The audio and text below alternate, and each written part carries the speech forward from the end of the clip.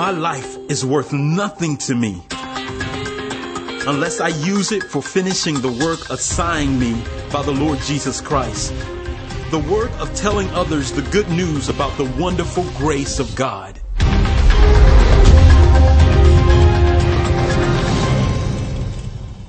Well, good morning. It's good to see you today. Somebody's really excited about it over here in this section. Awesome day. I want to welcome those of you who are joining us right now from an offsite campus or maybe on the internet or listening to a podcast. Maybe you're working out somewhere. I hope you're not driving while you're listening. I tend to make people go to sleep. But we're glad that you're along too. Exciting time. It really is. It's spring. Everything is new in the spring. It overcomes the pollen effect, which is the negative part of spring. And then you've got Easter, excited about the season. And I'm excited about this new series that we're doing right now called Proclaimed. Now, honesty time, okay? Some of you would honestly, if you were going to be honest, you would say this. You would say, I'm glad you're excited about a series on evangelism. It just doesn't turn my tap. I love you. I love the church. I love Jesus. But this whole evangelism concept freaks me out. It's not really my gift. And, I'm just nervous about the whole thing. If that's you, don't raise your hand, but just kind of look at me and go, you pegged that one right. Okay? Yeah. You know, you're not alone. Did you know that you're not alone? In fact, a company called the Barna team, Barna Group Surveys, survey Christians on various issues, and I found one this week that they said this. They said, what do you think your spiritual gift is? They surveyed X number of Christians. What is the gift of the Spirit that God has given you? And 9%, which was the highest, said it was the gift of teaching. That's interesting. Gift of teaching. You know what I say? You know, we plant churches, and we've planted 165 churches, I think, in the last 9 years. And I'll have somebody that will come and they'll say, I want to plant a church. And I say, one of the more important things is that you need to have the gift of teaching if you're going to be the lead pastor. And they always say, well, I have the gift of teaching. And I say, well, here's how you check that out. Does anybody have the gift of listening to you? Okay? It's just kind of one of those deals. They kind of go together. 8% said they had the gift of service. 7% faith. 4% the gift of encouragement. 4% healing. 4% knowledge. 3% the gift of tongues.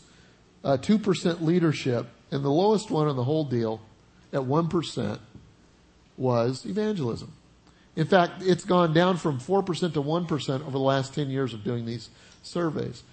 Less people say that they have the gift of evangelism. And you say, well, some of you are adding that up and you're saying that doesn't add up to 100%. You're right. Because 21% of the gifts that people identified are not in the Bible. A certain number of people said they had the gift of the sense of humor. That's funny, but it's not a spiritual gift, okay? You know, the gift of, one guy said he had the gift of a house. Oh, that's great. That's awesome. Just all kinds of fun things. But the deal is, it's easy to tune out a message or a series of messages dealing with evangelism and sharing our faith because we don't think it applies to us. I know where you're at. I understand that. Tim Keller calls it gift cop-out, which basically says, if it doesn't come natural or if we don't like it, then we assume it's not our gift, which means that we don't have to do it. But see, that's not true. The truth is, gift or not, evangelism is something that we're all called to do. Something that we're commanded to do. And some of us just have to work harder at it than others. That's just kind of the way it is. And it's okay. And what I want to do during this series is kind of demystify it just a little bit, kind of hopefully make it where that we can put our teeth into it. And it's Easter. I mean, we live in the South. Evangelism, this is the easiest method of evangelism, is just simply inviting somebody to the Easter services that are coming up. I was inviting somebody this past week, and they were saying, well, I'd love to come, but I work, and I said, you know what? if you come anytime on Sunday, we probably have a service.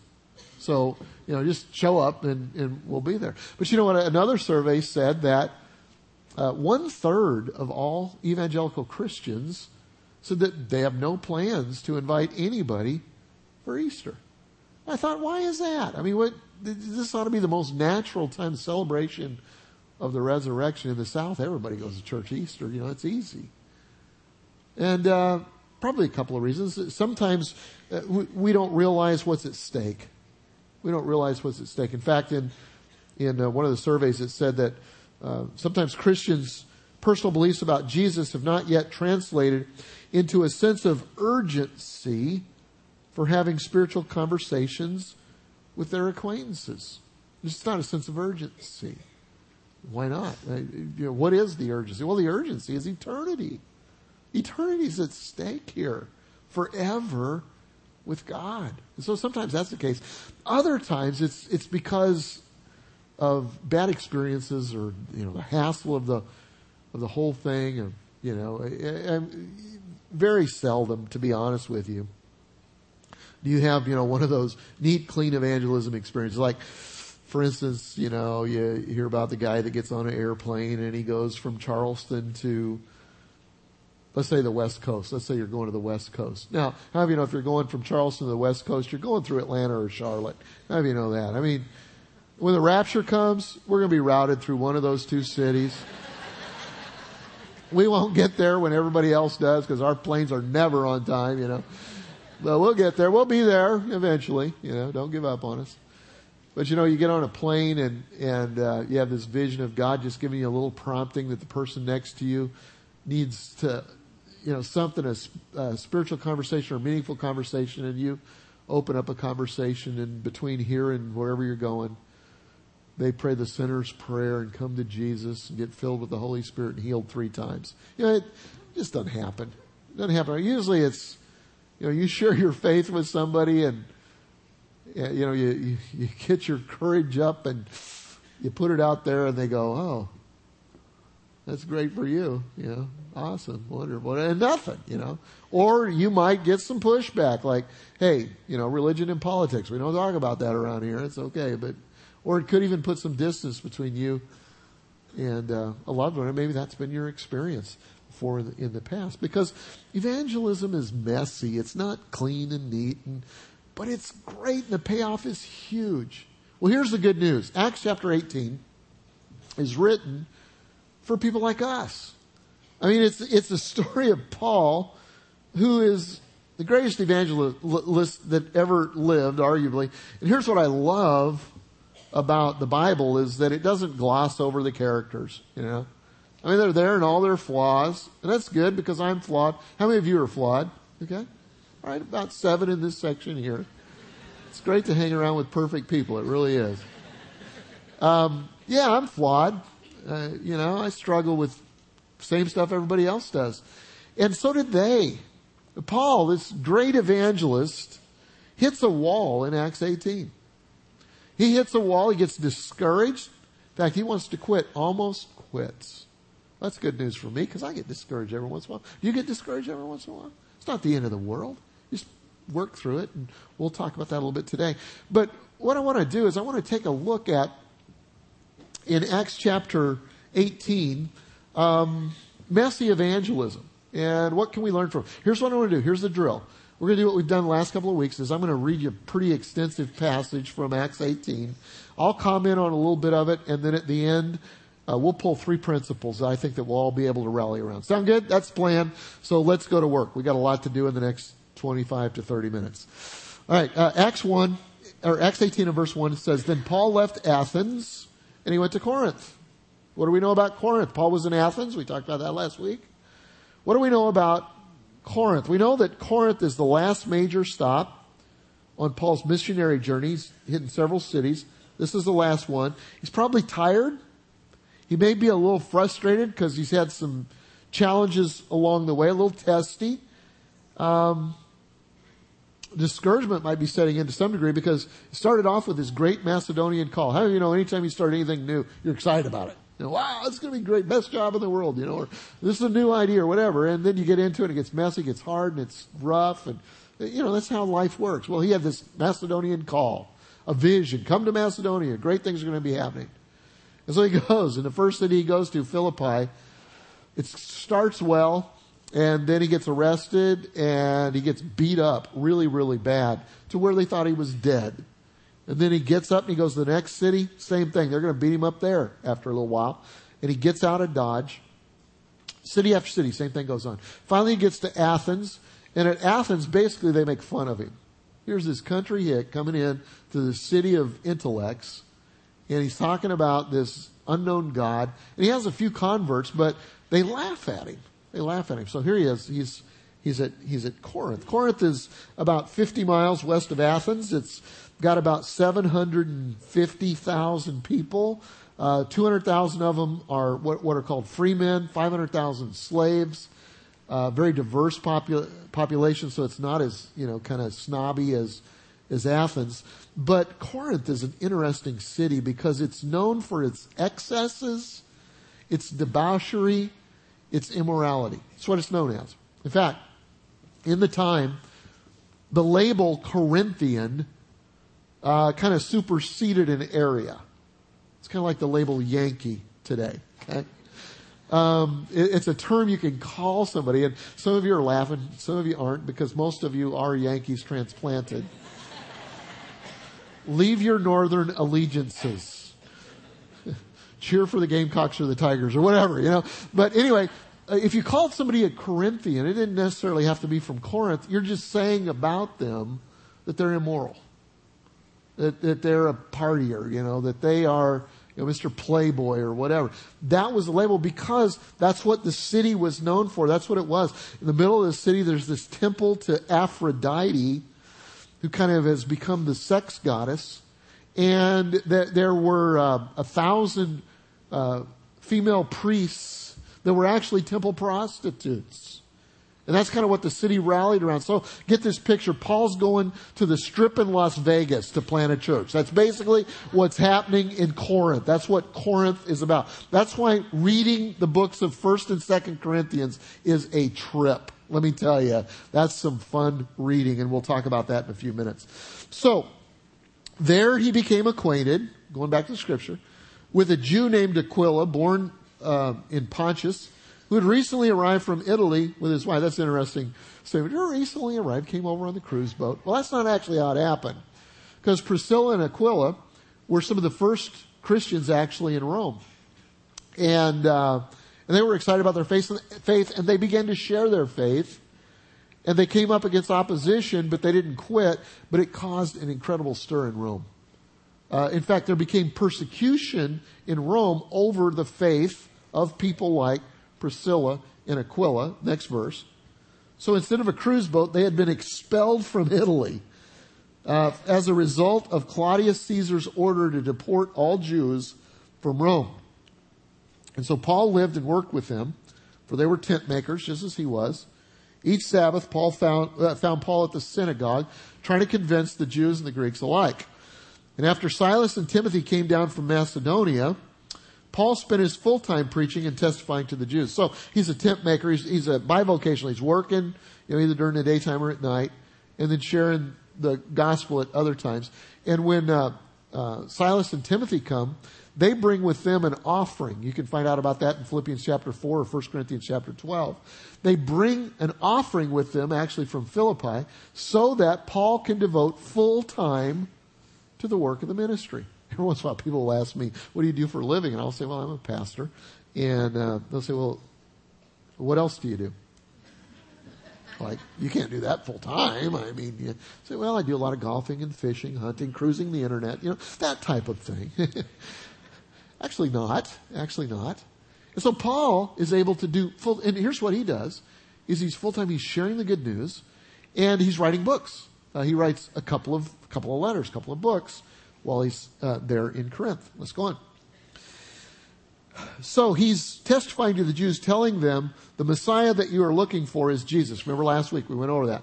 When with the Greeks or the Romans, he didn't talk about the Messiah thing because they have no background on that. But he's talking to Jews here.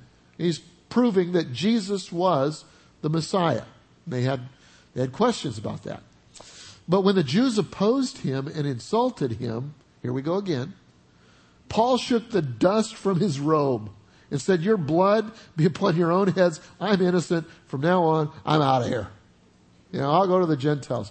What's up with shaking the dust from your robe? It may have been equivalent to a hand signal. Let's just put it that way. Okay, so he's just fed up. I'm done. I'm through. I'm out of here. In fact, well, I'll talk about that later. Where are we at? I got a lot to talk about later. After that, he stayed with Titius Justus, a Gentile who worshiped God and lived next door to the synagogue. This next verse is, you just got to get it in context to get some of this stuff. Look at the next verse. Crispus, the leader of the synagogue, and all his household believed in the Lord. Many others in Corinth also became believers and were baptized. Here's what it's saying. Paul is ticked off to no end, to the point where he can't even see the good stuff going on. Have you ever been that mad?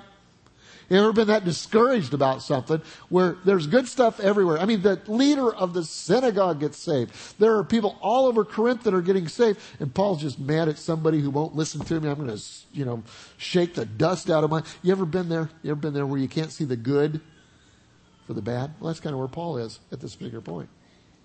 He's probably discouraged, wants to leave, maybe quit. One night, the Lord spoke to Paul in a vision and told him, don't be afraid, man.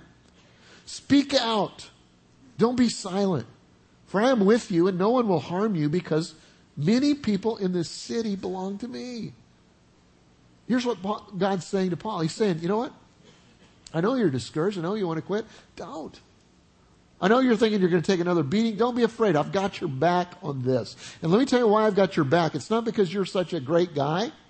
I love you and all. But let me tell you something. There are people in this city that I love. And so here's what I'm going to do. I'm going to sustain you. Listen to this carefully. I'm going to sustain you so that I can love the people in this city through you. I care about the people in this city. So I'm going to sustain you. It's not about you. It's about my love through you. And he gives them that promise. So Paul stayed there for the next year and a half, teaching the Word of God. But Gallio became governor of Achaia. Some Jews rose in concerted action against Paul, brought him before the governor for judgment. They accused Paul of persuading people to worship God in ways that are contrary to the law. Paul's going, here we go again. How am I going to get out of this one? Well, it's an interesting solution that God has here. But just as Paul started to make his defense, Gallio turned to Paul's accusers and said, listen, you Jews, if this were a case involving some wrongdoing or serious crime, I would be obliged to listen to you. But since it's merely a question of words and names and your Jewish laws, you take care of it. I refuse to judge such matters. He drove them out of the courtroom. Plan foiled, Paul spared, but they're still mad. They're spoiling for a fight. They came for a fight. They're spoiling for a fight. In the words of the great theologians, the Eagles, somebody's going to hurt someone before the night is through. Okay? Read the next part. So the mob grabbed Sosthenes, the leader of the synagogue, and had him beaten right there in the courtroom. It's like, some of you have been to bars at the wrong time, wrong place. People are upset. You had nothing to do with it, and they whooped you. That's exactly what happened right here. Sosthenes is one of their leaders. He's there wanting Paul to be whipped, and since they got to whip somebody, let's grab him. And boom, there it is. And Gallio, it says, he paid no attention. He was clueless. So, that's the chapter. What can we learn? What can we learn about evangelism, especially messy evangelism, from the story of Paul in Corinth? Let me give you 3 things. Number 1, never forget, always remember, that God is in control of messy circumstances. God is in control of messy circumstances. You may be in incredibly messy circumstances right now. God is in control of them. He's in control of them for His purposes, for His good. You can expect some messy circumstances. When you choose to follow God and go into ministry of some kind, we're all in full-time ministry, okay? Understand that. You are in full-time ministry. Some people are vocational. They make their living from it. But when you become a follower of Christ, you become missional. You're in ministry. And when you choose to do that, follow Christ, it's going to be messy sometimes. Messy circumstances. I think of Aquila and Priscilla. I mean, it wasn't in their 5-year plan to be living in Corinth. They're living in Rome. Everything's cool. Great city. And suddenly they get the boot. They're gone. And they end up in a city that they frankly have nothing in common with. The values are totally different than them. They are a wonderful Christian couple, and they're in a cesspool. They're in the midst of immorality in Corinth. Messy, messy circumstances. But you know what? They're there for a purpose. Paul's coming. God's going to use them to minister to him, to become a part of the team, and they're going to see a great harvest there. Because God is in control of messy circumstances. Now, you may relate to that. It may have to do with the location that you're in right now. It wasn't in your 5-year plan to be in Columbia or Greenville or, Charleston or wherever you happen to be. And because something happened, maybe it was your choosing or maybe it was just out of your control, the company transferred you or whatever it happens to be, you're in a place that you never thought you would be and you don't particularly like it. And you don't relate to the people around you. Maybe it's your job. Maybe you don't feel like you got the gifts to do the job. Or maybe it's the ministry you're involved in. Maybe you're doing a small group or you're working with kids or whatever. And it's just, it's not happening like you thought it would. And it's messy. Let me tell you what you can do. If that's you got 2 choices. Here it is. Number 1, you can complain about it. That's a choice you've got. Make you miserable to be around, but you can do it. That is your choice.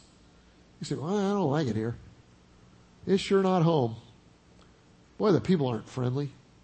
I just don't, the people here at work, they don't get me. I just don't get any support. I don't get any support. You ever heard that kind of stuff? Just complain. That's an option. That's what you can do. Or, number 2, you can assume, hey, this isn't a surprise to God. God is in control of messy circumstances, and he has a plan. And so if you do that, then you need to ask 2 questions. Here they are. Number 1, God, what do you want me to do? God, what do you want me to do? You have a plan. You have a plan for me right here, right now. Now, God may move you on at some point. But you know what? If you're complaining and whining about it, you need to read the Old Testament. He may keep you there for 40 more years. That's not the way to get a new position. Okay? So you say, all right, God, I'm here. What do you want me to do? Number 2, who do you want me to do it with? Who do you want me to do it with? Because God always wants you to do ministry in teams. And He's already planted people around you. Paul is in messy circumstances in Corinth. Priscilla and Aquila never thought they'd be there. This wasn't on the plan. But God had them there together. They didn't know each other. Looked around. They may not have had a lot in common. Okay? Seems like they did. They were both tent makers. But you look around and you say, okay, God, who are you? Who are you? And you know what? It's easy to overlook the people that God may be really putting in our path. We may kind of have this vision of the type of people. And usually that's pretty snobby, to be honest with you. And God brings people into your path and says, okay, this is who I want you to work with. And let me challenge you with this too. Even in the church, you might have a hard time, getting in a small group or whatever. Or maybe you've been in small groups that didn't really work for you. That's okay. Form your own. Form your own. Look around, and if there are 2 or 3 people, 3 is ideal, 3 or more, just kind of get together and go to, a coffee shop or go to one of your homes and sit down and go, let's tell our story. And so you tell your story to one another. You say, you know what? What are you passionate about? Why do you think God's drawing us together? I don't think this is an accident. What could we do to make a difference in the kingdom of God? That's different than what chapter of the Bible should we study. Maybe you'll be doing that. But the higher purpose and the higher calling is to go, God, what do you want me to do? And who do you want me to do it with? And you guys figure out what difference are you going to make in the community where you live? How are you going to serve the church? How are you going to serve the community? And how are you going to serve the world? And you may very well find in a place that you never dreamed that the circumstances would be good, that God uses you in a greater way than you ever thought. And it brings the whole quality of life up, because when you're making a difference, then it affects everything that you do. So God is in control of messy circumstances. Number 2, God will sustain you through messy relationships. This whole evangelism thing gets messy. Everywhere Paul went, some people opposed him and insulted him. Sometimes they beat him up. This time he got so fed up, shook the dust off his robe. I'm out of here. Now here's the reality. You and I don't live in a hostile place. I mean, the hostile, you might think you don't live where I do. It's hostile. Hey, you compare it to where Paul was. You don't live under a hostile Roman government.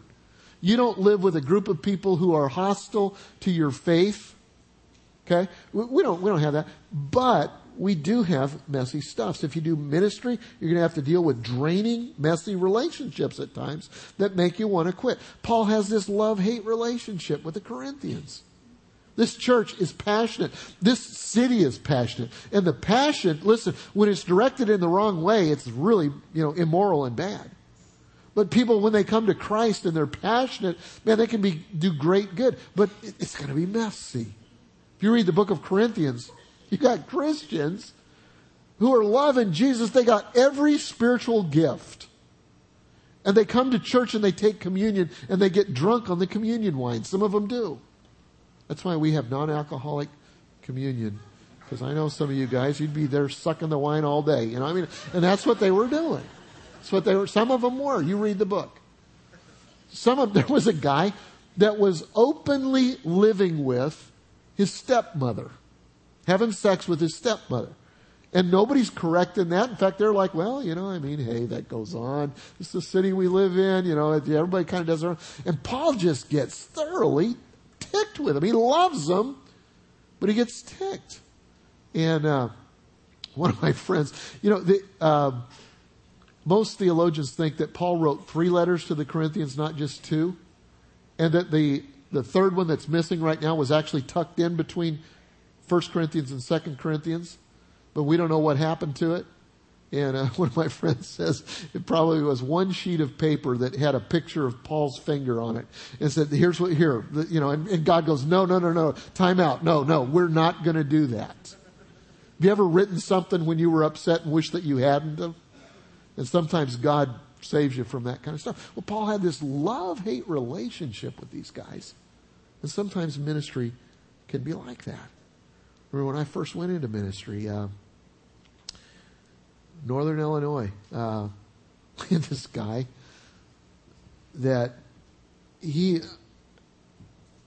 was the chief of sinners. I gotta and his sin, he molested all of his daughters. He stole from people. He was a liar. He was a thief. Everybody in town knew that he was a total lowlife. That's my first convert. Okay? And so he got saved, and I'd like to tell you that it radically changed his personality and all of that. It did. I mean, this guy, I kept thinking, when is it going to take for him? When is it going to take? And it was, in fact, his son, it was the one that high on PCP, angel dust one night, that broke into my house and beat me up. And so that is the kind of people that they were. And so finally I thought, you know what, if I get this guy baptized, maybe that'll make a difference. And so I said, we're going to baptize you. And so we had a baptismal service. And so I'm baptizing him. And as I'm putting him under, I just had this thought.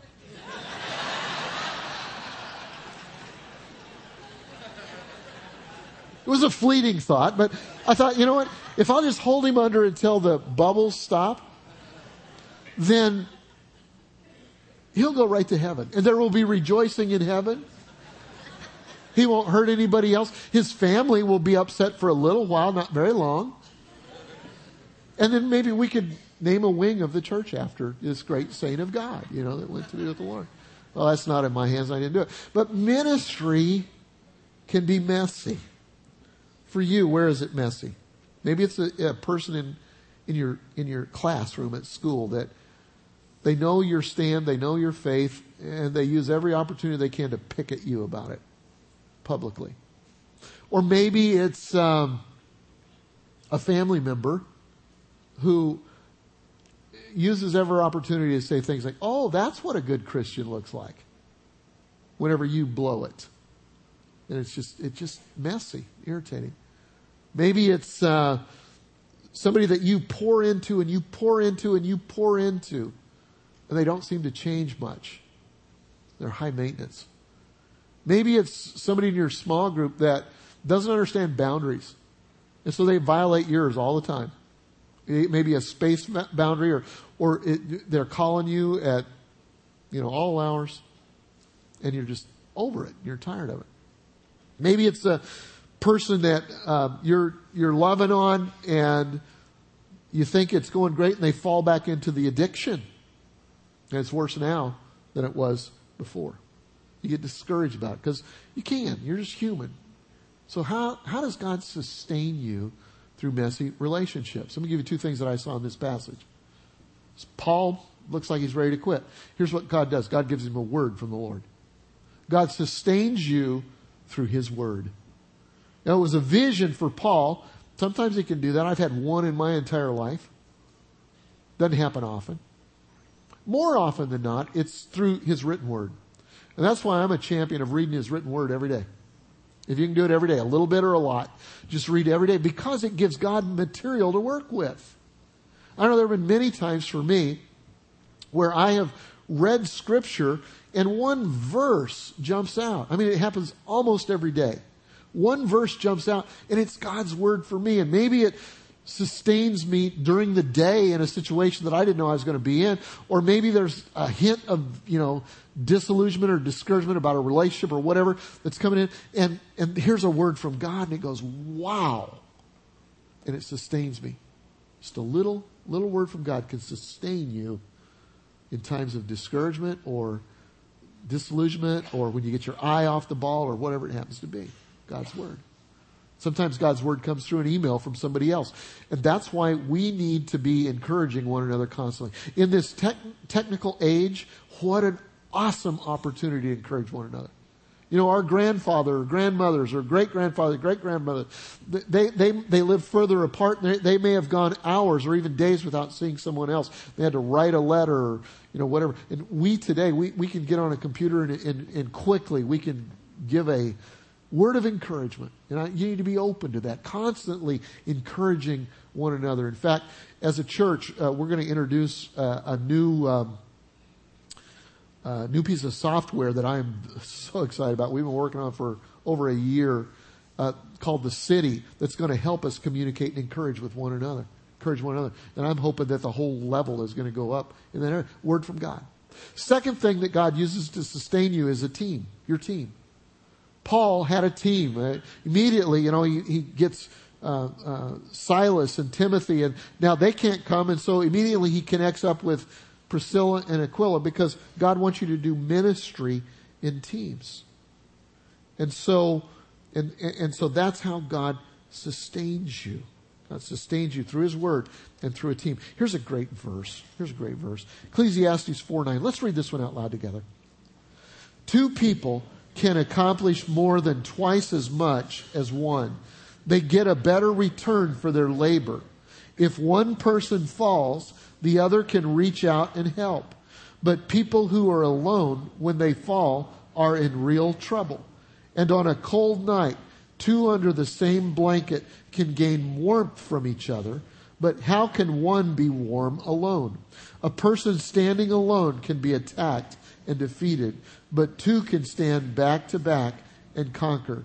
Three are even better, for a triple braided cord is not easily broken. See, a team brings encouragement. A team brings perspective. A team brings strength. I think that's one of the reasons that Jesus says, where any two or three of you are gathered, I'm there in the midst. Okay? There's strength there. Never do ministry alone.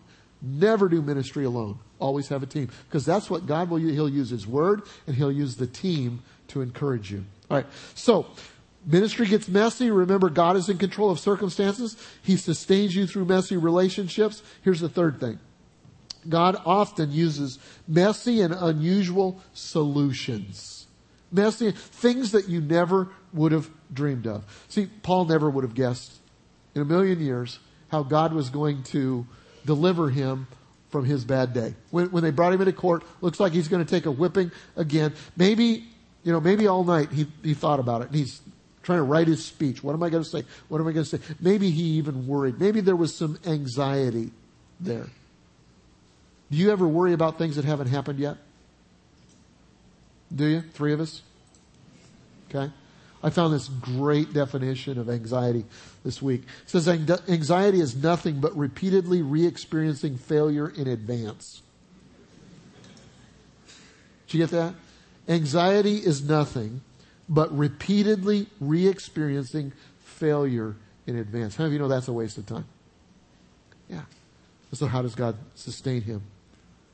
Just before he speaks, the judge dismisses his case. The crowd beats up his chief opponent and he plants a church.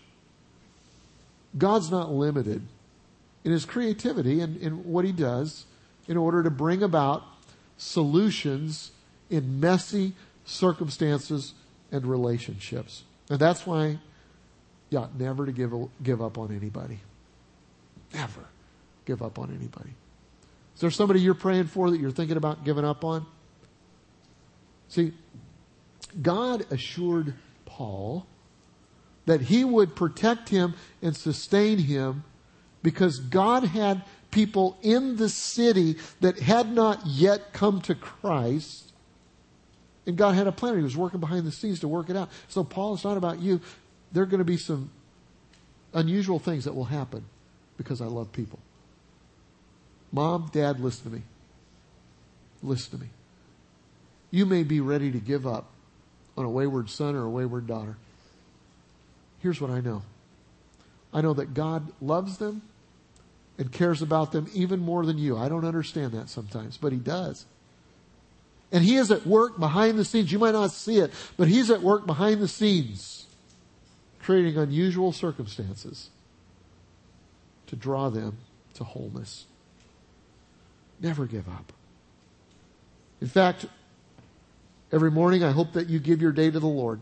And when you do, I hope that you say, God, use every opportunity today to speak through me. Because you never know how God's going to use you in this thing called evangelism. You never know what paths you'll cross. You never know the divine appointments. And maybe you'll never know until eternity the impact that you can make. It was a cold, snowy day. The preacher got snowed in. Couldn't make it to church, and so he called a layman. The guy he called wasn't real sharp, couldn't speak well, owned a small shoe fixing business. But he could get to church, and the preacher called him and he said, today you're going to have to give the message. And so the guy with the shoe repair business went to church, and there were only about 15 to 20 people that showed up. But one of them was a visitor that day. Interesting day to have visitors, isn't it? And from the perspective of the visitor, he wrote this about that church service. He said that the congregational singing was horrific. He said it was so bad it could easily give you a headache. But he said that was only exceeded by the poorness of the message. He said it was perhaps the worst sermon that he'd ever heard in his life. But you know what? Somewhere in that day, in that little snow-filled village, God used a word to speak to the visitor's heart. And the visitor that day stepped across the line from being a seeker to a believer. And after that day, the shoe repairman went home. The congregation in future weeks continued their horrendous singing. And the visitor continued to grow in the Lord. and became what's arguably called the greatest preacher that's ever lived, Charles Spurgeon. That's the story of his salvation experience. I think that's cool because God has an incredible sense of humor, doesn't he? He's able to use anybody to do anything. And so I want you to be aware. I want you to be ready. I want you to know that evangelism is often messy. God is in control of messy circumstances. God will sustain you through messy relationships. And God often uses unusual, messy solutions. Just leave it to God. Let's pray. Lord, thank you. God, today more than anything else, we want to be available. Lord, I pray that you would create in every one of us a heightened sense of availability and of the stakes that are high. God, I pray that each one of us would take responsibility for the little piece of the mission that you've given us. That evangelism would be on our screen. That just sharing our faith, just be an encouragement, just looking for situations where maybe you want to love somebody through us. God, now I pray that you would challenge us during a time of response. In Jesus' name we pray. Amen.